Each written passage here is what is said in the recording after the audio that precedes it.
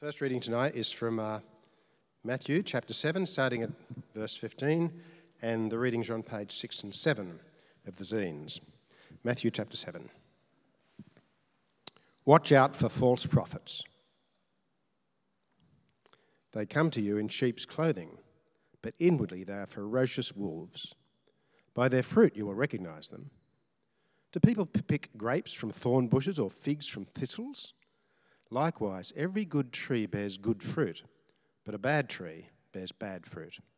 A good tree cannot bear bad fruit, and a bad tree cannot bear good fruit.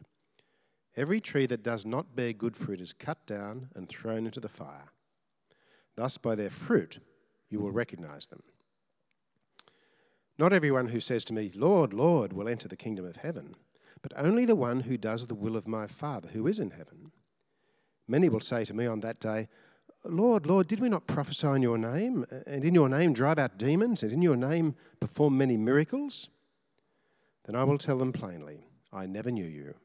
Away from me, you evildoers. Therefore, everyone who hears these words of mine and puts them into practice is like a wise man who built his house on the rock. The rain came down, the streams rose, and the winds blew and beat against that house, yet it did not fall, because it had its foundation on the rock. But everyone who hears these words of mine and does not put them into practice is like a foolish man who built his house on the sand. The rain came down, the streams rose, the winds blew and beat against that house, and it fell with a great crash. When Jesus had finished saying these things, the crowds were amazed at his teaching, because he taught as one who had authority and not as their teachers of the law. And the second reading is from James chapter 2, starting at verse 14. What good is it, my brothers and sisters, if someone claims to have faith but has no deeds? Can such faith save them? Suppose a brother or a sister is without clothes and daily food, and if one of you says to them, Go in peace, keep warm and well fed, but does nothing about their physical needs, what good is it? In the same way, faith by itself, if it is not accompanied by action, is dead. But someone will say, Oh, you have faith, I have deeds. Show me your faith without deeds, and I will show you my faith by my deeds. You believe that there is one God? Good. Even the demons believe that and shudder. You foolish person, do you want evidence that faith without deeds is useless? Was not our father Abraham considered righteous for what he did when he offered his son Isaac on the altar? You see that his faith and his actions were working together, and his faith made complete by what he did. And the scripture was fulfilled that says, Abraham believed God, and it was credited him as righteousness, and he was called God's friend. You see that a person is considered righteous by what they do, not by faith alone. In the same way, was not even Rahab the prostitute considered righteous for what she did when she gave lodging to the spies and sent them off in a different direction? As the body without the spirit is dead, so faith without deeds is dead. This is the word of the Lord.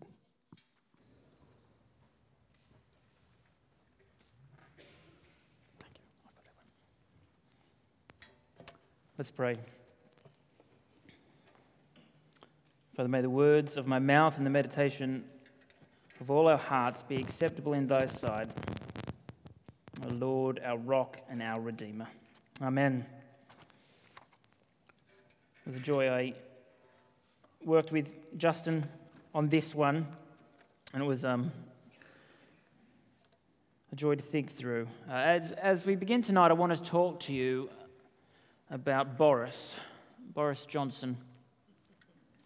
It was interesting. So for 10 years we lived in England, and as we looked across the pond, it just seemed that there was a new Prime Minister every couple of years rolling through, and now that we've moved back and we look across the pond, it seems that there is tensions in the UK leadership.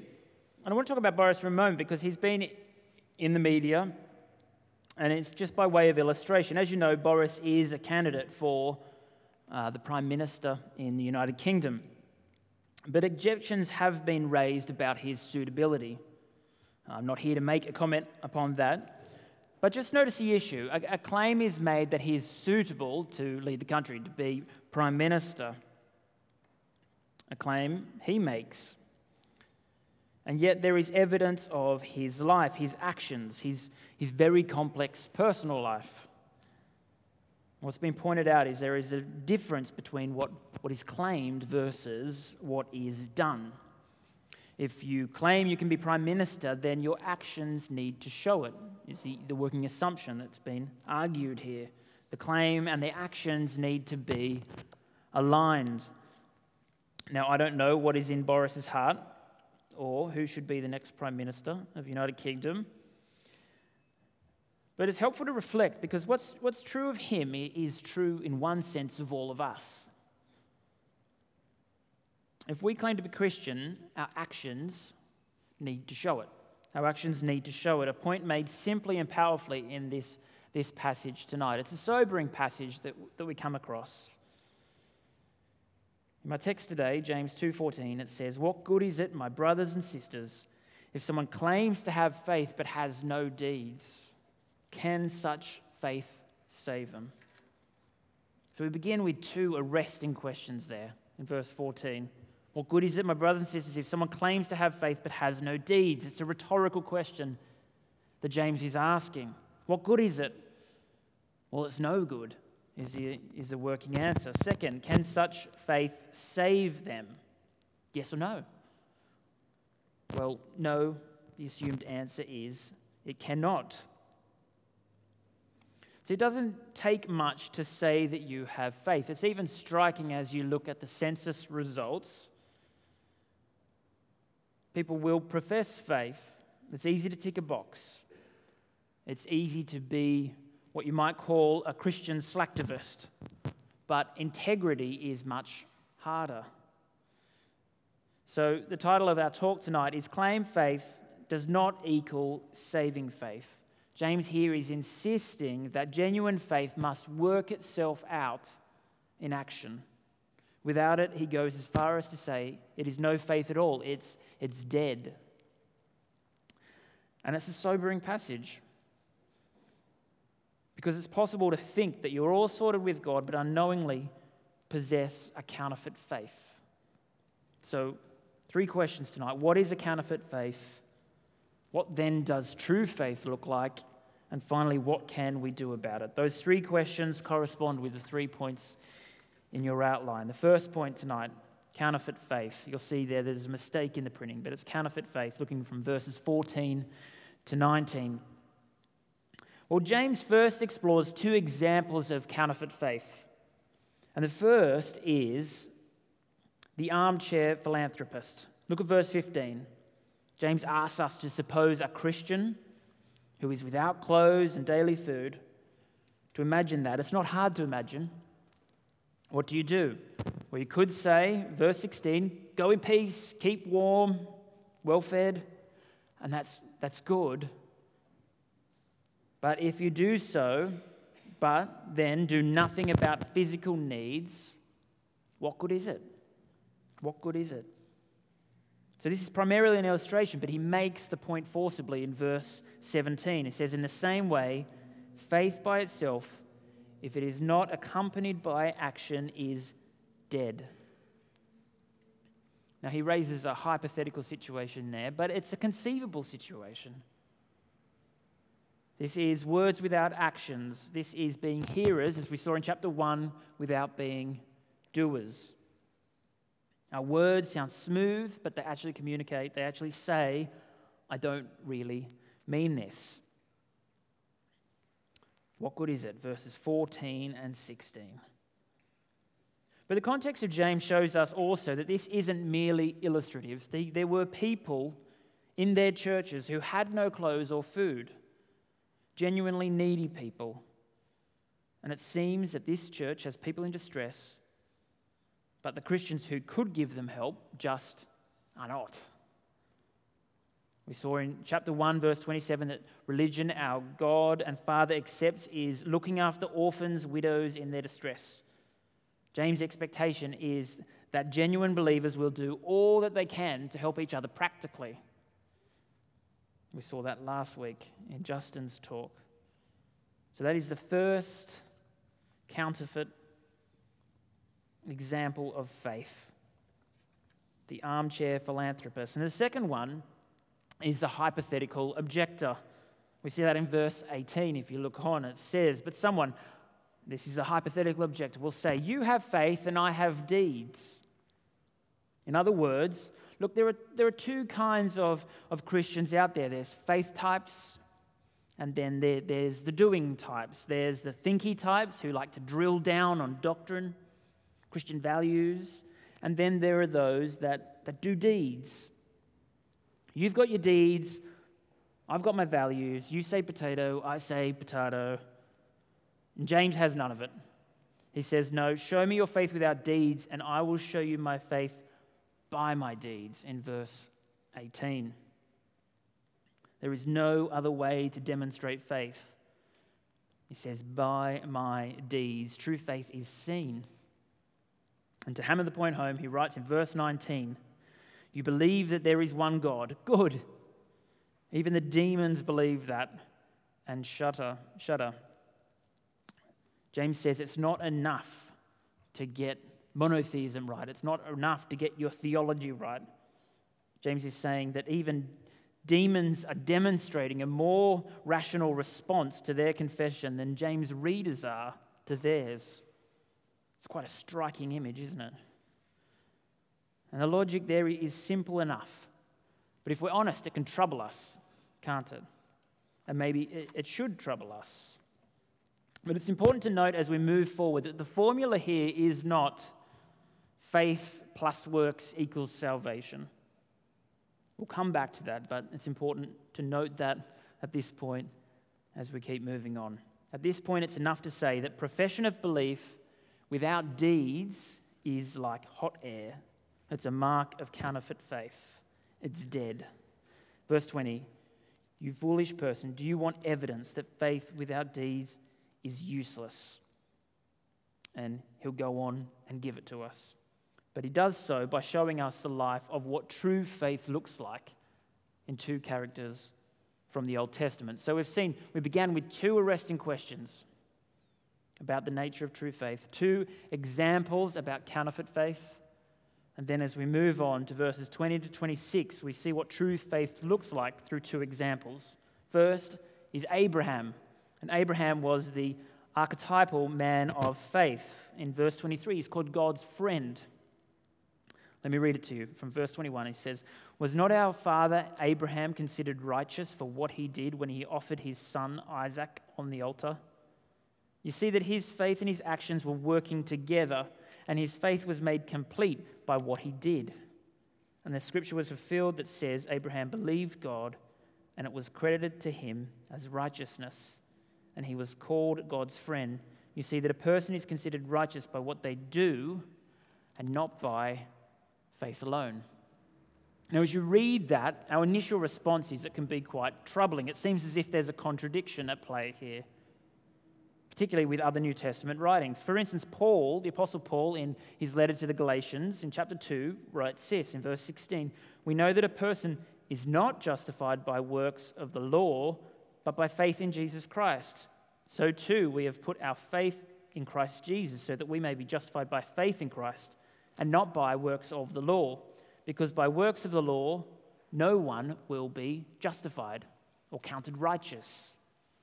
But in today's passage, in verse 24, you'll see, it says, you see that a person is considered righteous by what they do and not by faith alone. So you can see how there's been some conflict there, as if they contradict one another. It seems to fly in the face of Paul's emphasis on justification by faith. But I think it only seems that way.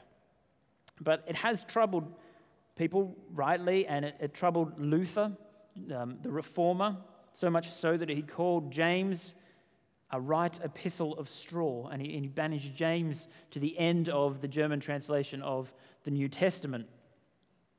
But I think as you look at the context, Paul is addressing a different issue. See, Paul is addressing the issue of the law, or Torah. You are not justified, this is what Paul is saying, you're not justified by following the law, Torah. Faith in Jesus is enough. Trust that he died the death you deserve, and faith and not works of the law. But you can imagine a situation where people might have easily said, well, yeah, I have faith. I sort of believe.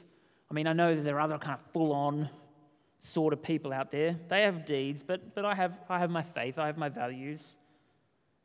But what really is going on here is Paul and James are actually saying the same thing from different angles. They're saying that faith must be genuine. The Reformers put it this way. They said, faith alone saves, but faith that saves is never alone. Faith alone saves, but faith that saves is never alone. It is always accompanied by living deeds. And Jesus speaks into this situation when he says in our reading tonight, by their fruit you will recognize them. Each tree is recognized by its own fruit. A good tree produces good fruit. So how do I know them the same? Same message, but from different angles. Well, Paul and James use Abraham to illustrate their point. Same story, but different parts of the story. See, Paul focuses on the part where the narrator in Genesis 15 says this, Abraham believed God, and it was credited to him as righteousness. That is, Abraham believes in God, he has faith in God, and on that basis alone, not through any works that Abraham has done, that God credits him, declares him, thinks of him as right. But both James and Paul say that faith means something real. So what we read in Genesis is that Abraham believed God, and so he left his father's home. Abraham believed God, and he went to the land that God showed him. His faith was demonstrated by his packing of his bags. And that's the point that James is making in verse 21. Was not our father Abraham considered righteous for what he did when he offered his son Isaac on the altar? It's a story from Genesis 22. Abraham was told to offer his son Isaac on the altar, and in a spirit of obedience he went to, but God provided a lamb instead. Isaac didn't die, no children were harmed. But James' point is there in verse 22. You see that his faith and his actions were working together, and his faith was made complete by what he did. He believed God, and he showed he believed God. It shows that Abraham wasn't just all talk. It shows that he really, authentically trusted God. Remember, faith alone saves, but faith that saves is never alone. And the second example of true faith is similar. It's another story from the Old Testament. It's Rahab. In verse 25, we read about her, but it's from the book of Joshua. And in one sense, she could have been hardly more different to Abraham. She was poor, he was rich. She was a prostitute, we could call him a prophet. Yet like Abraham, her story illustrates true faith.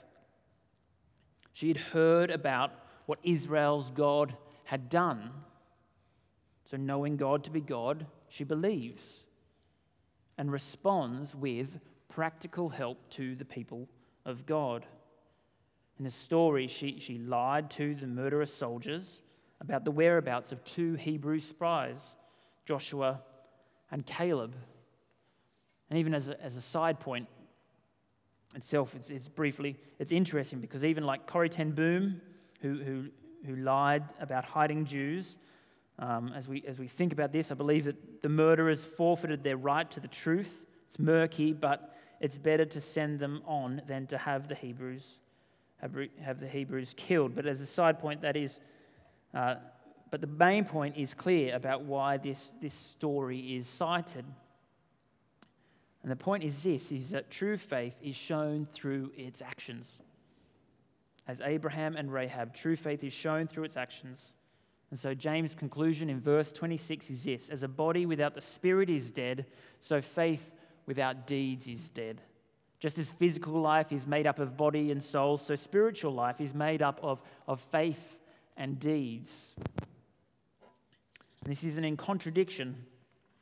It's just the nature of how it is explained. Paul emphasizes who we are in Christ, and James assumes that, but calls us to how we demonstrate our faith by what we do. Both are part of that picture. So we've seen two arresting questions, two examples of counterfeit faith, Two examples of true faith. And so what does it mean for us? What are the implications as we close? How are we to get our faith, like Abraham, working together? How do we get alignment between Sunday, as it were, and Monday? Well, firstly, it might mean that we have to give up. I'll move that out so that it stops making that noise.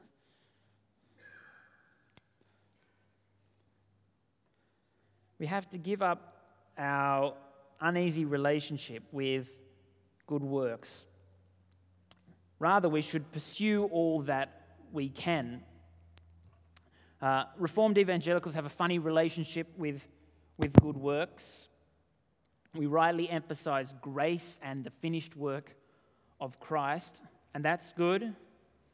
And so our apprehension about thinking about good works comes from a right place. It wants to protect something that's important, justification by faith.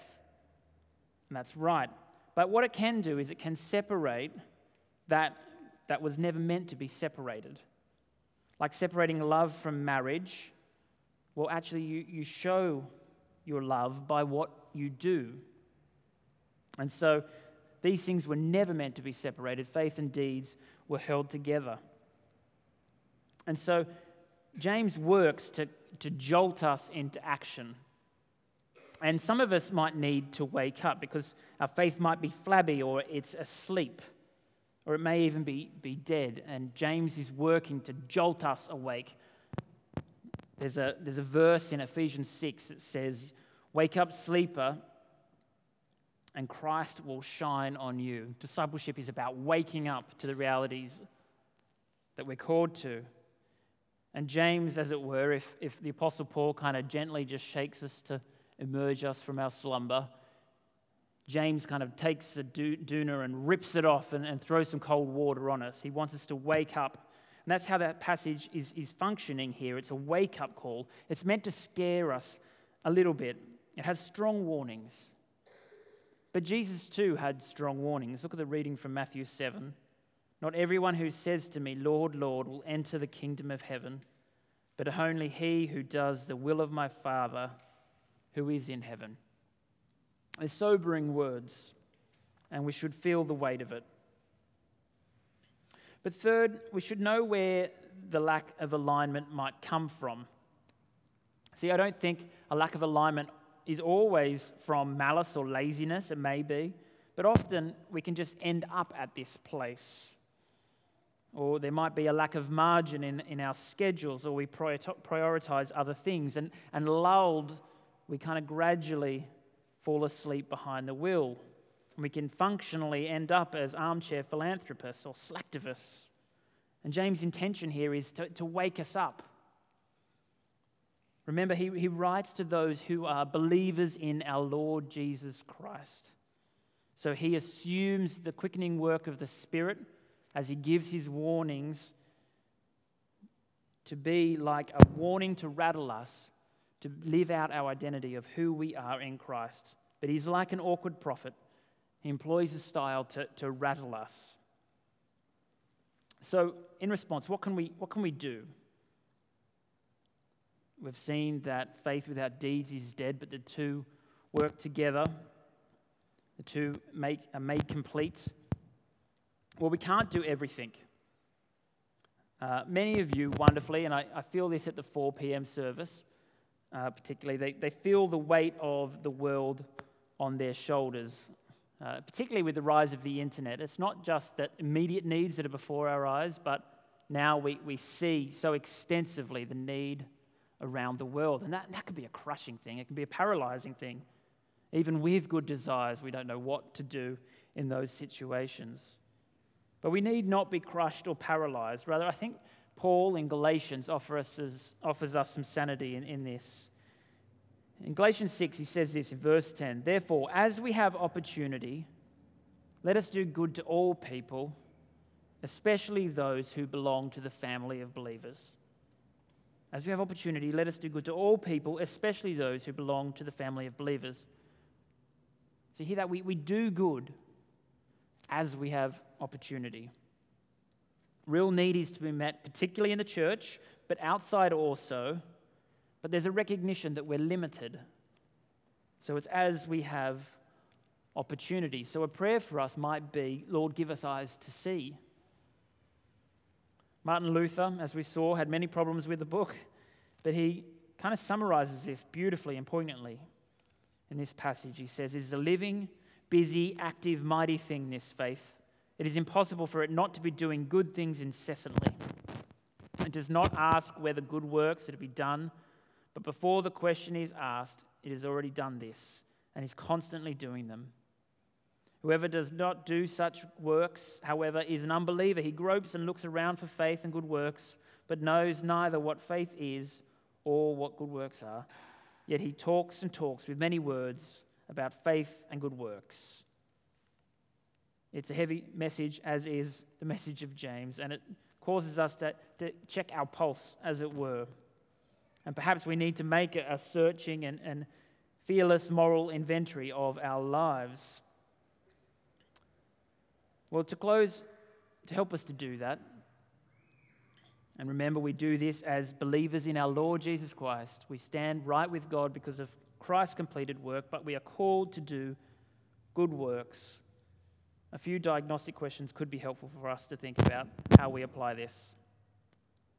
The first one is this: Are there no-go areas in your life?